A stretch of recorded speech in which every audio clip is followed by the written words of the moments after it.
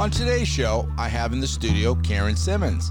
Karen was just an ordinary girl raised in a typical Catholic home in the 1950s. She experienced the extremeness of the law of doctrine, only to have that very structure to be the catalyst that spurred her into a life in the opposite direction. Plagued with unresolved circumstances since her early youth, she filled the void with drugs, alcohol, and immoral relationships and pornography. She was spiraling down into the depths of each of these addictions, which led to a life without restraint and direction. In an attempt to create what people would see as normal, she married but continued in these life choices until the ultimatum was laid before her. Now tune into today's show to hear the rest of her story.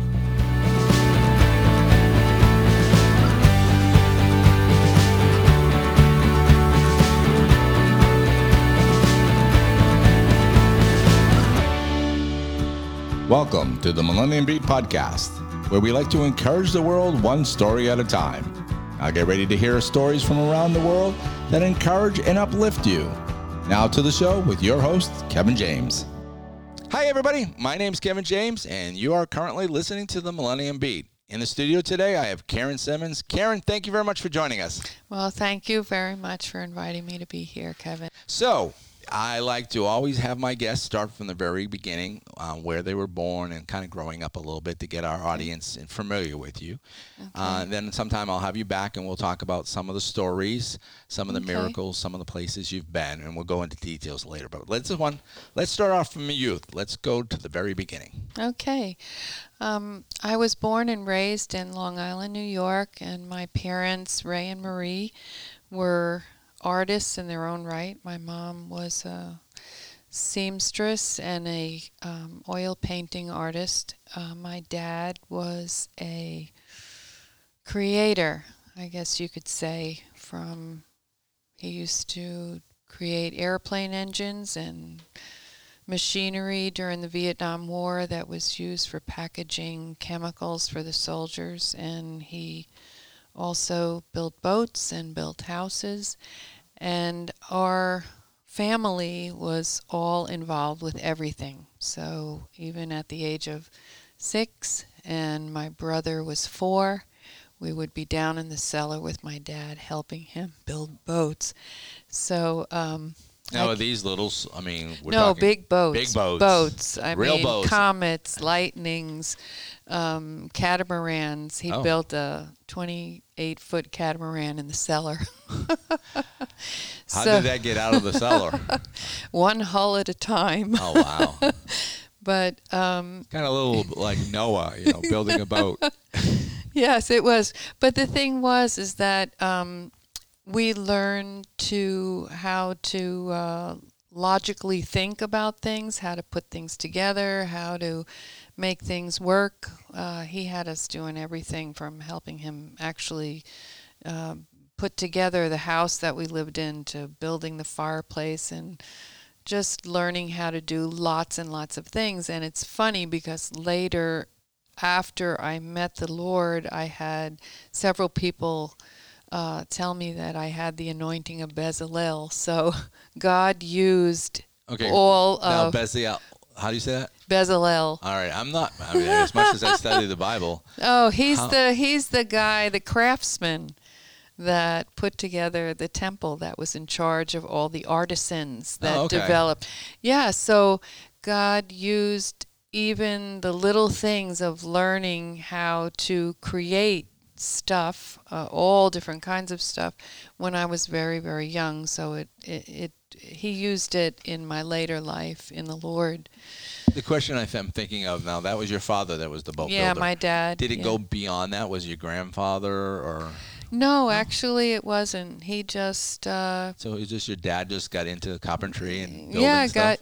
Got into stuff, and he was a very creative guy. He was amazing, and he taught us. And of course, my brother, he's a builder. He's been a builder for like 45 years now in Florida.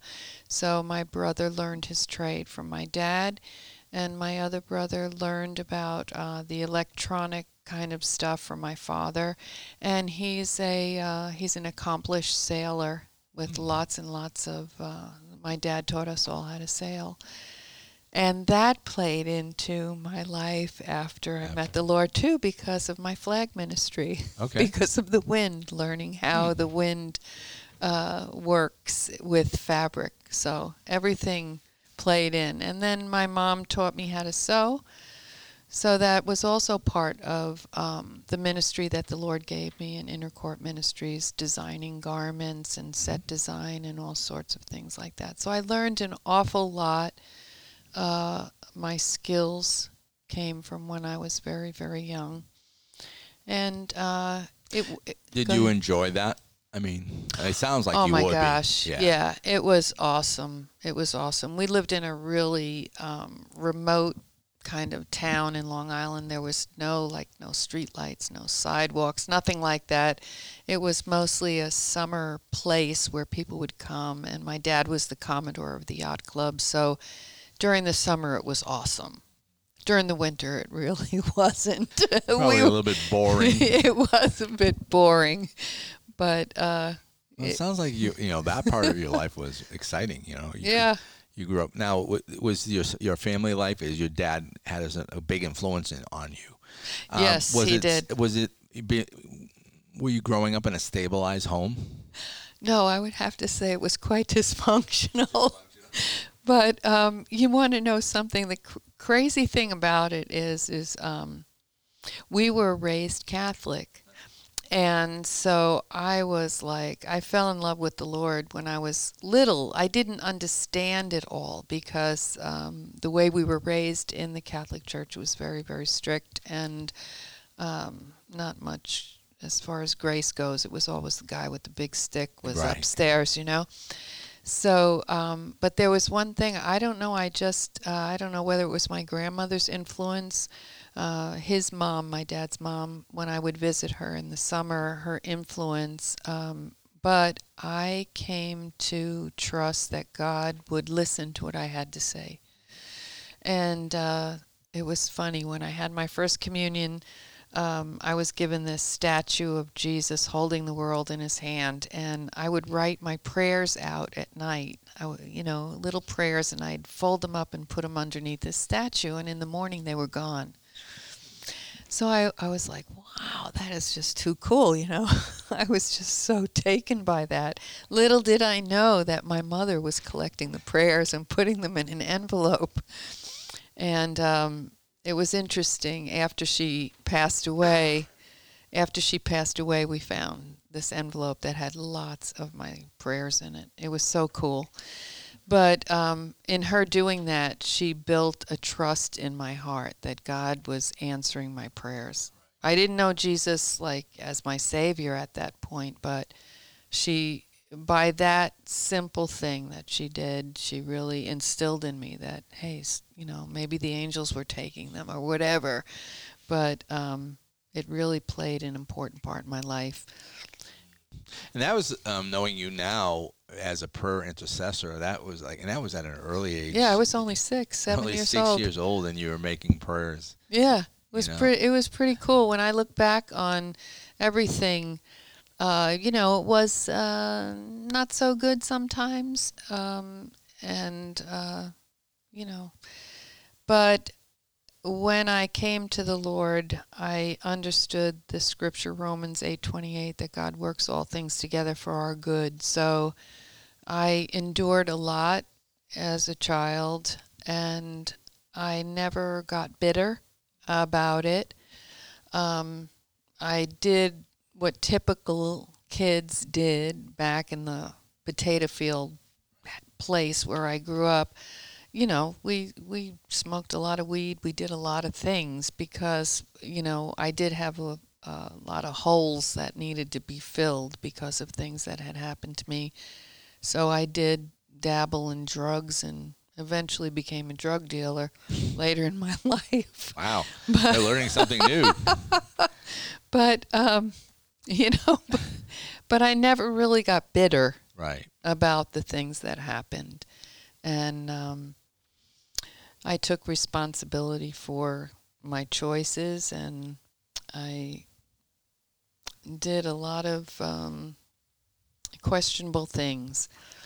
Well, the thing is a lot of people have done things. Exactly. I mean, that's what later on you'll talk about where God's forgiveness is. Oh, you know. yes. I mean, thank God for God being forgiving. Oh, yeah. You know, You're if not we kidding. had to hold on to that stuff, we could never, live correctly. No, you couldn't really enjoy life. No. And I'm very grateful. I didn't really know the Lord. I knew that God was good because that was something that I learned in the Catholic Church. I learned a lot about his character.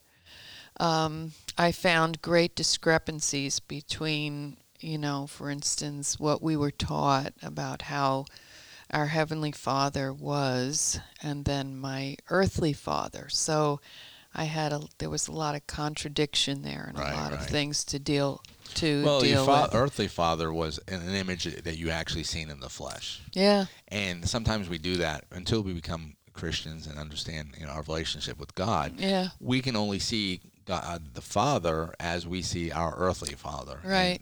And sometimes some relationships that's perfect. They had Oh, a I great know. father. But if you had a very strict father, or abusive father, or an alcoholic father, right, our perception of God now is just yeah. warped. Yeah, I really struggled with it because I would read. We'd read the Bible and the Catechism. Oh yeah, I grew up as a Catholic. I was an altar boy. And actually, it's funny when I became a born again Christian, the Catholic Church still asked me to teach CCD class. Oh wow! And I go, I don't think you really want me teaching a CCD class. Yeah. But yeah, up to 17, I was a Catholic. Yeah. So I just, I plowed along through all of the, it was just contradiction. The contradiction. And I think, that brought me to, trying other things, trying to fill this void that I had in my heart.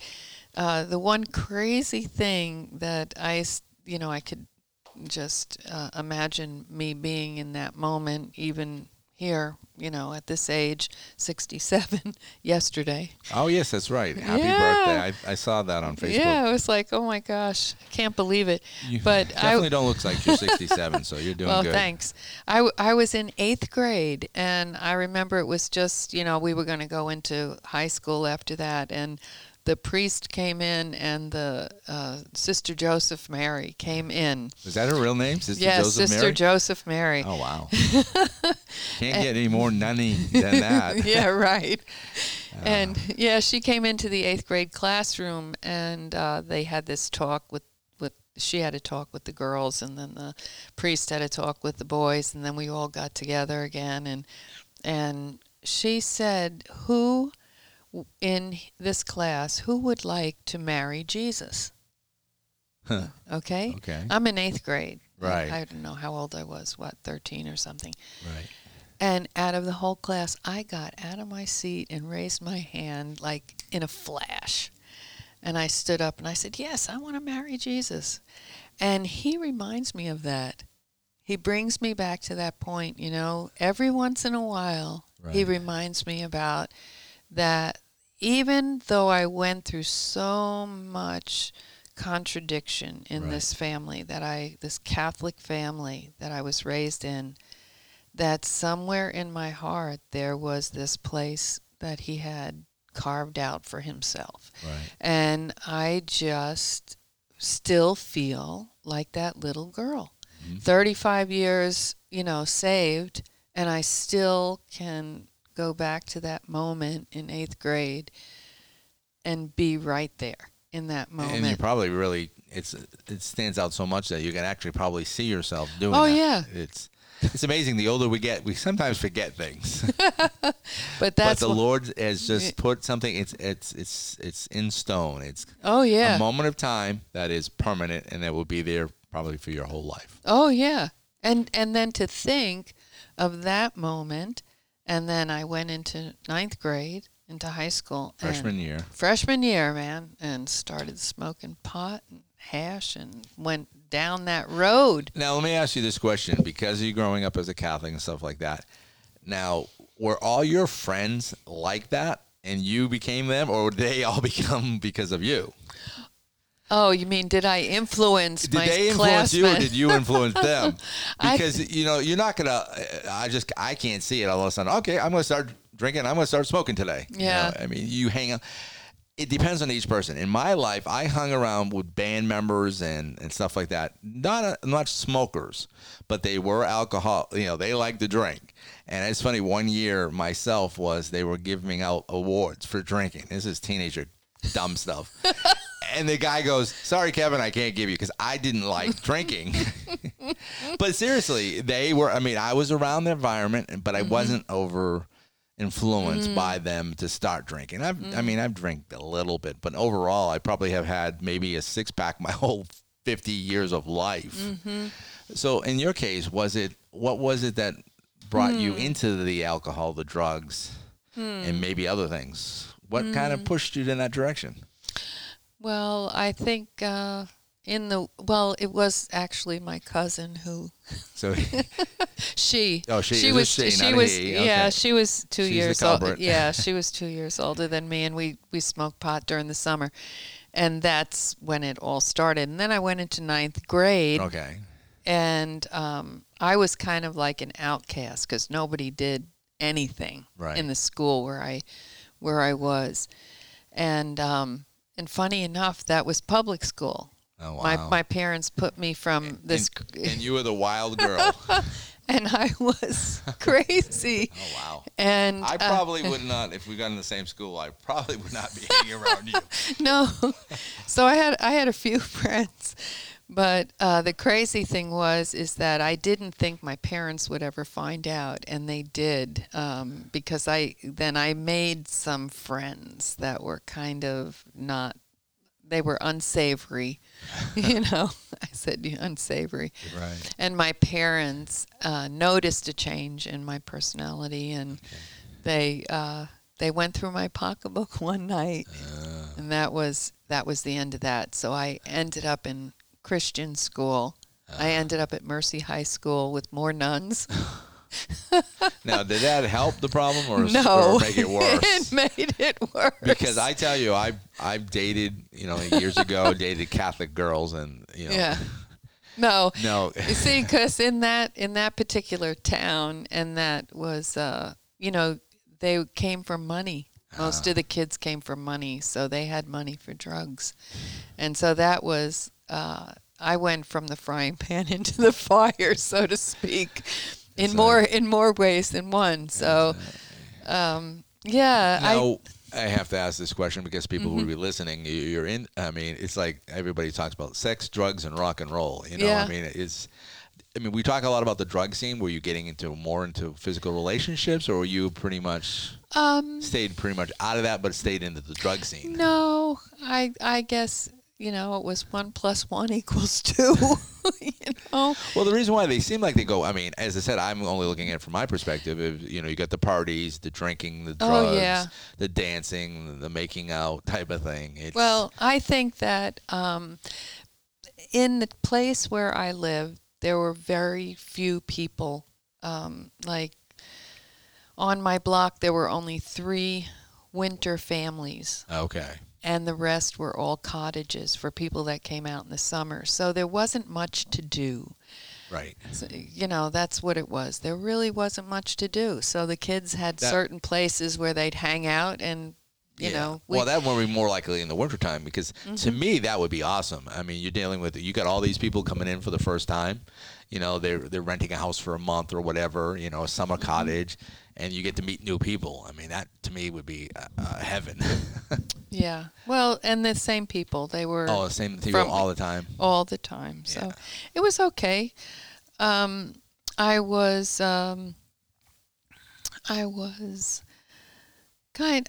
always looked forward to the summer because I had sailing in the wintertime. There wasn't much to do where I lived, so I used, we used to get into trouble because there wasn't. Yeah, that's what it was. What's that saying about the devil? Idle hands is the. Oh yeah, definitely. Is the work of the devil? Because you have nothing to do. Definitely, but I will tell you that every single thing that I did choose to do that brought me down different paths that were not good, The Lord, when I met him, he just miraculously took away those addictive behaviors that I had. And it is one of the things that has enabled me to help other people. Whether, you know, whether bad things happened when they were very young, you know, in grammar school or in high school, there's a variety of circumstances I can relate to. And, you know, like I said before, I am very grateful to God that I never became embittered by any of them. And that to me is like, just when I look back on that, that is the grace of God on someone who wasn't even saved, so to speak. And God's grace is amazing, and I have seen it even on those that have not called him Savior, right. Lord and Savior. So I'm grateful for that, for everything that I learned, every single thing that I learned from my dad, whether it was, you know, empowering or whether it was being pushed down, you know, to where I felt like a nobody. In the whole spectrum of that, I've gained a lot of wisdom and understanding and empathy for people. Right.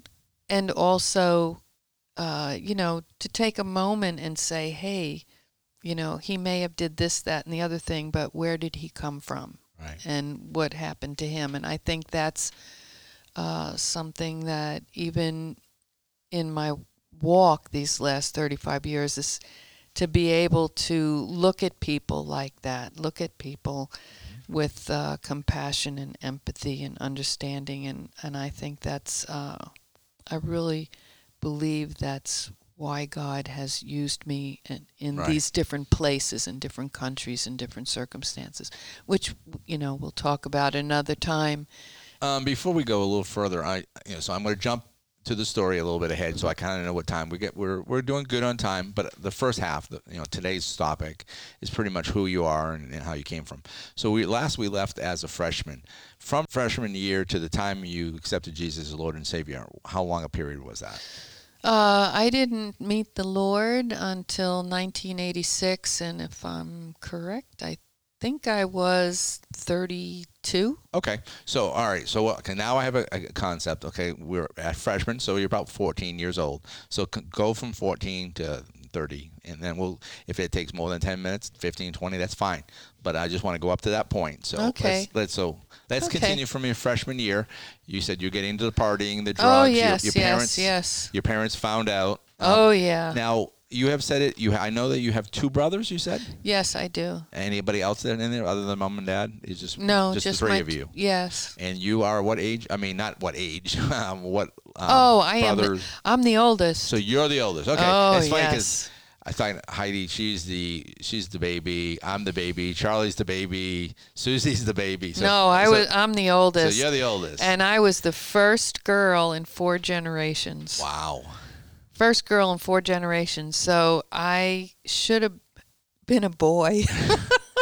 Now, being a girl, and as I said in the right now, if you had a younger sister, maybe they'll look up to you. Did your brothers look up to you? Because did you get them involved in the... No. Okay. So the way the family dynamics worked was everybody kept to themselves. Because everybody was protecting themselves. Okay.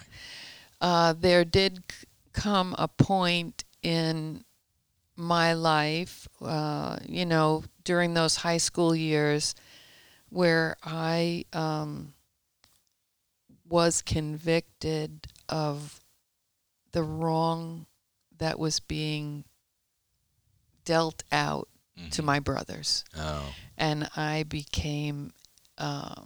I stood up, which created lots and lots of problems, but I kept doing it.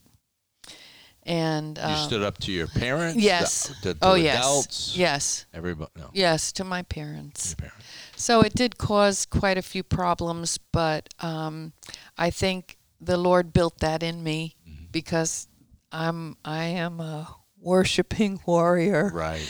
You know, in the kingdom. And I think it started back then when something clicked in me and it said, hey, this is wrong. I can't watch this. I hear the word, you stand for injustice. Yeah. Oh, yeah. Yes. And so my brother, my younger brother, Raymond the builder, he would just observe what would unfold. And he would back up. But my youngest brother, he's 11 years younger than me, and I really stood up for him. And gosh, the day I left for college, he was devastated that, you know, there was no one there to protect him anymore. And I felt terrible about that, but, you know, I had to go to school. I wanted to go to school. For more reasons than one. More leaving. Now, what you said you're going because we went through high school and then now you're off to college. What type of college was it? Oh, I loved it. It was a 2-year school. It was Elizabeth Seton College. It was in Yonkers, New York, right on the Hudson River. And the college itself was used to be an estate. So it was just magnificent with gardens and just sounds gorgeous. Expensive.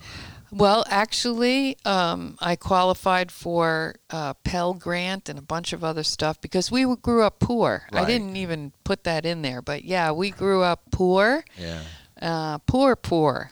And you know, crazy stuff. My mom it was a farming community, so my mom would send us out to steal vegetables from the farm and corn and potatoes steal and vegetables. Oh, yeah. Nice mom. Yeah, well. Kids, go out and steal something.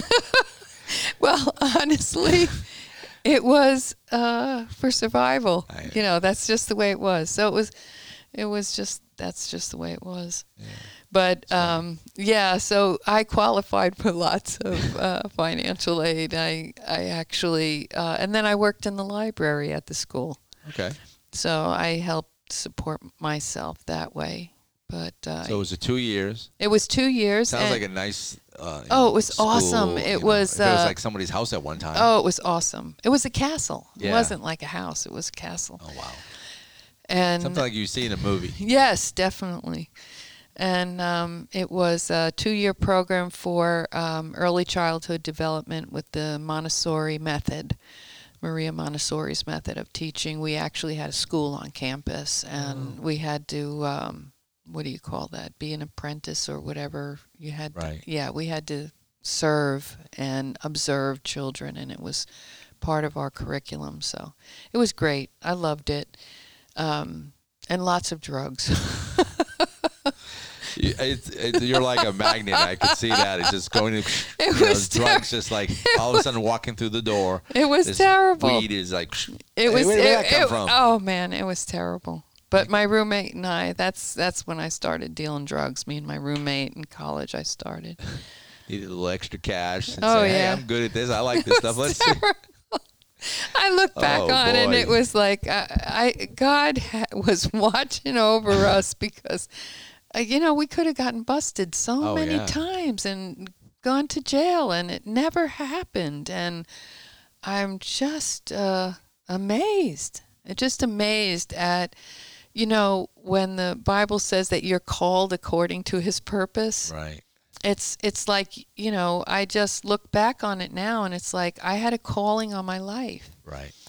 And even though I wasn't keeping up my end of the bargain, right, but God's hand was on me my whole life. Right. Well, the neat thing is, God was setting you up years before you accepted Him as Lord and Savior. Oh. He was actually protecting you. So a lot of people that are listening that are not have a relationship with Christ. Right. The Lord is still involved in your life. Oh, absolutely. He's still guiding you because He knows the beginning and the end of your life. Exactly. And even though all the drugs, all the whatever else you're doing, He was still there. He was still there. Yeah. It was just before amazing. You knew of Him. I mean, from a Catholic point of Oh, view. yes, But you didn't have definitely. that relationship. But No. God is still saying, okay, I got plans for you. Oh, yeah. And You the know? crazy thing is, you know,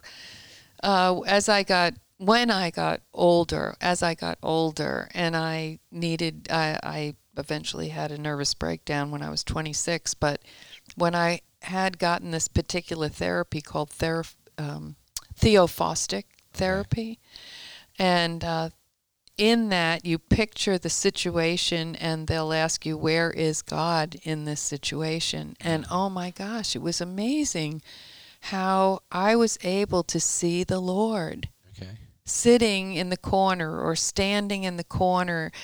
Sometimes he'd be, just observing. Other times he'd be crying. And I was like, it just made me realize that, when your name is written in the Lamb's Book of Life, Right. He is there with you through everything. He is present through every single thing. Right. And we may not recognize him at the moment, but eventually we will. And we look back and we're like, wow, that could have went a whole different way. Oh, yeah. It sounded like it could have. It could have went a whole different way. So I think that's another way how he equips us to be able to have empathy and to have wisdom and to have the counsel of God to help others in their journey, So. Well, you have basically your pictures, which reminded me of you had prophetic insight. Yeah. Almost like visions of seeing Jesus. Oh, yeah. Of certain circumstances, he was doing certain things. Mm-hmm. Like he was probably weeping over some things that were happening. Yep. Joyful at times, and and he was guiding you. And teaching. Because I would say, why didn't you do something? Like I could be that person that would get angry at God for allowing this particular thing, and I said, why didn't you do anything? And I only asked that question once. And he said, Karen, I give everyone the free will. Mm-hmm. Everyone. He gives everyone free will. And it's like, okay, so then it's my responsibility. How am I going to respond or react to what happened to me? And I always chose to just, okay, this is just, I'm going to keep moving. I'm going to keep moving. And even building that into my character all through those years up until the time I finally met the Lord, it made me who I am. I see like a statue, and Lord is chipping away at different things, starting from a piece of wood or a piece of marble or something like that. Right. Okay, let's go back to, you said it was a 2-year college. Yes. So you're probably, 19, 20 at that time. 17, 18, 19. And I met my husband. You started doing, you were still doing drugs. Oh, yeah. And now you started selling drugs with your roommate for an extra side hustle. Yes. All right. So you graduate from there. Where do you go from there? I actually ended up taking a year between my associate's degree and then I got married. I met my husband at a mixer at Fordham University in the Bronx. Oh, wow. And I got married when I was 19, and I stayed married for 30 years. Okay. But I got married, moved to Brooklyn. We were still dealing drugs. Then it was my husband and we were dealing drugs. So you got rid of your I got rid of your roommate. Hey, I got a new partner now. I got a new partner. I got a new partner. So your husband. Lord. So and how old was he? Because you said he's 21. So he was 21. You were 19. Yeah. Okay, so he was only a couple of years older. Yeah. So now you're leading the life of a drug dealer. Yeah. Oh yeah. So what happened from that point? Because you still 22 to 35. So we still got a few more years. Okay. So we lived in Brooklyn, and I of course knew nobody. Only his friends, and so of course a lot of them did drugs as well, and It was just, I had no children. We were married 5.5 years before I had a child. Okay. So those 5.5 years, we did a lot of partying, a lot of traveling, and, still did not meet the Lord. Now, I get this question come on about your husband, what his professional, but what were you doing professional-wise at that time? Okay. I worked in Manhattan. My uncle got me a job at an insurance company, a health insurance company, downtown Manhattan, and I worked there. Okay. And it was okay. It was a job. It was a job. It was not what I went to college for. Right. That was trying to figure that out. Yeah, no, that didn't come into play until after I had kids, and then, many other things that I did with children. I started working at a elementary school, and in Tarrytown, where we lived. We eventually moved from Brooklyn to Tarrytown, New York, on the Hudson. It was a beautiful, beautiful place. And I started working in an elementary school there. Oh, that's cool. Now, what did your husband at the time do? He worked in I'm trying to think. He worked for the same insurance company. Oh, okay. My uncle got him a job there, working in the computer industry. That was his thing. The computers. So you both were working at an insurance company and then doing a side hustle of drugs. Okay. Yes. Well, it was a very lucrative business. I guess so. You know. Well, back in the day, it wasn't all the chemicals and stuff that it was now. Now, was it, okay, a lot of people's drug story. I mean, we're not glamorizing any of this thing, but, I mean, was there any where you got caught? I mean, because your parents caught you, but you... No. Never got caught. But neither one of you never got caught during that time. No, never. Wow. That's a miracle in itself. Yeah, that is a miracle in itself, because that was a miracle in itself. If I look back and think about, who was coming to the house and who was leaving and who was coming, who was leaving, it's like, man. Oh, it takes the wrong person. The wrong person, but never did, and thank God for that. Yeah, because you would have spent a little bit of time. Oh, yeah. We would have. Yeah, we would have. Yeah, but... Okay. It was an interesting life, and then my daughter, I got pregnant with my daughter, and things. Now, was this your first child? Yes. Okay, because we started talking about that. I just couldn't remember if you had said if it was a male or not. But your first child is a female. Yeah. Yes. And we stayed in Tarrytown until she was 5.5, and something happened right before that time of her life in my life, and that's when I came to know the Lord under some interesting circumstances. Okay, so that's a good place to stop for now. What we're going to do is we'll come back next week, and then we'll pick up where you kind of really get to know the Lord and you accept Him as Lord and Savior, and we go from there. So, okay, guys, thanks for listening today. It's the Millennium Beat. My special guest is Karen Simmons. We've been sitting here in the studio talking about her life. Next week, join us for a continuation of finding out more about Karen and how she accepted the Lord and what she's doing today. So again, thank you again, and we'll see you guys next week. Thanks for tuning in today to the Millennium Beat podcast. I hope you heard something that was encouraging to you. We'd like to hear from you with your story, so write us at stories@themillenniumbeat.com or give us a call at 407-624-9957 and leave us a voicemail. You may also find us on social media, Facebook, Twitter, Instagram, and we have a YouTube channel. Please like us and share us with your friends. You may also go to our website at themillenniumbeat.com, and you'll find our podcast and our YouTube video. You also may find a calendar there with past and future guests and dates and times. Plus, another way for you to contact us with your stories or questions. This has been a Millennium Beat LLC production, copyright 2020. Views and opinions of the guest are not always the views and opinions of the Millennium Beat LLC. You've been listening to the Millennium Beat with your host, Kevin James. I'm going to give you a little snippet of a show called Family Matters with your host, Paul Kindle. If you want to hear more shows like that, go to KindleFamilyNetwork.com. Once again, I'd like to thank Paul Kindle for the use of his show. Welcome to Family Matters, a daily look inside the real world of parents and their children. I'm your host, Paul Kendall.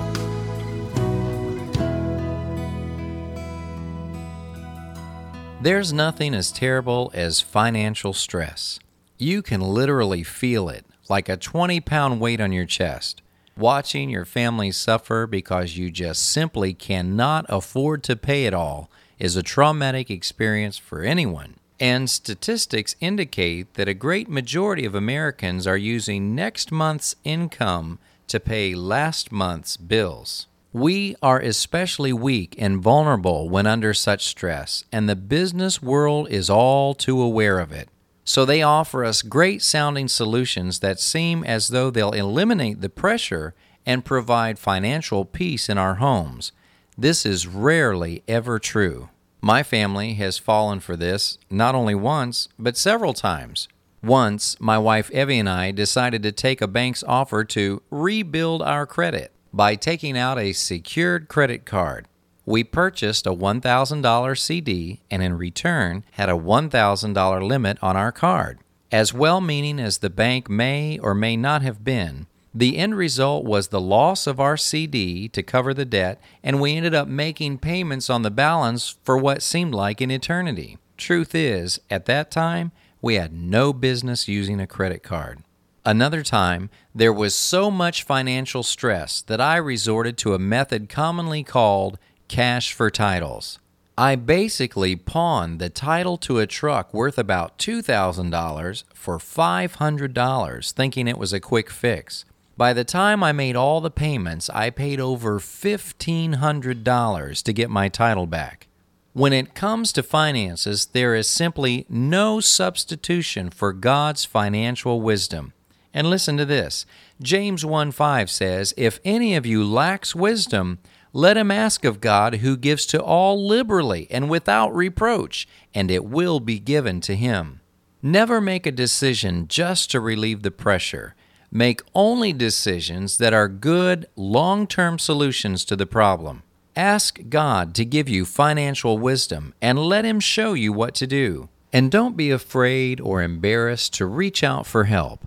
Most all of us have gotten into a mess or two in our past, but it doesn't mean that things can't turn around, because they can. I think if I had consulted God about the cash for title deal, He would have told me no after he finished laughing. That's Family Matters. I'm Paul Kendall. For more Family Matters and a free copy of our budget guide, log on to ZionTabernacle.com.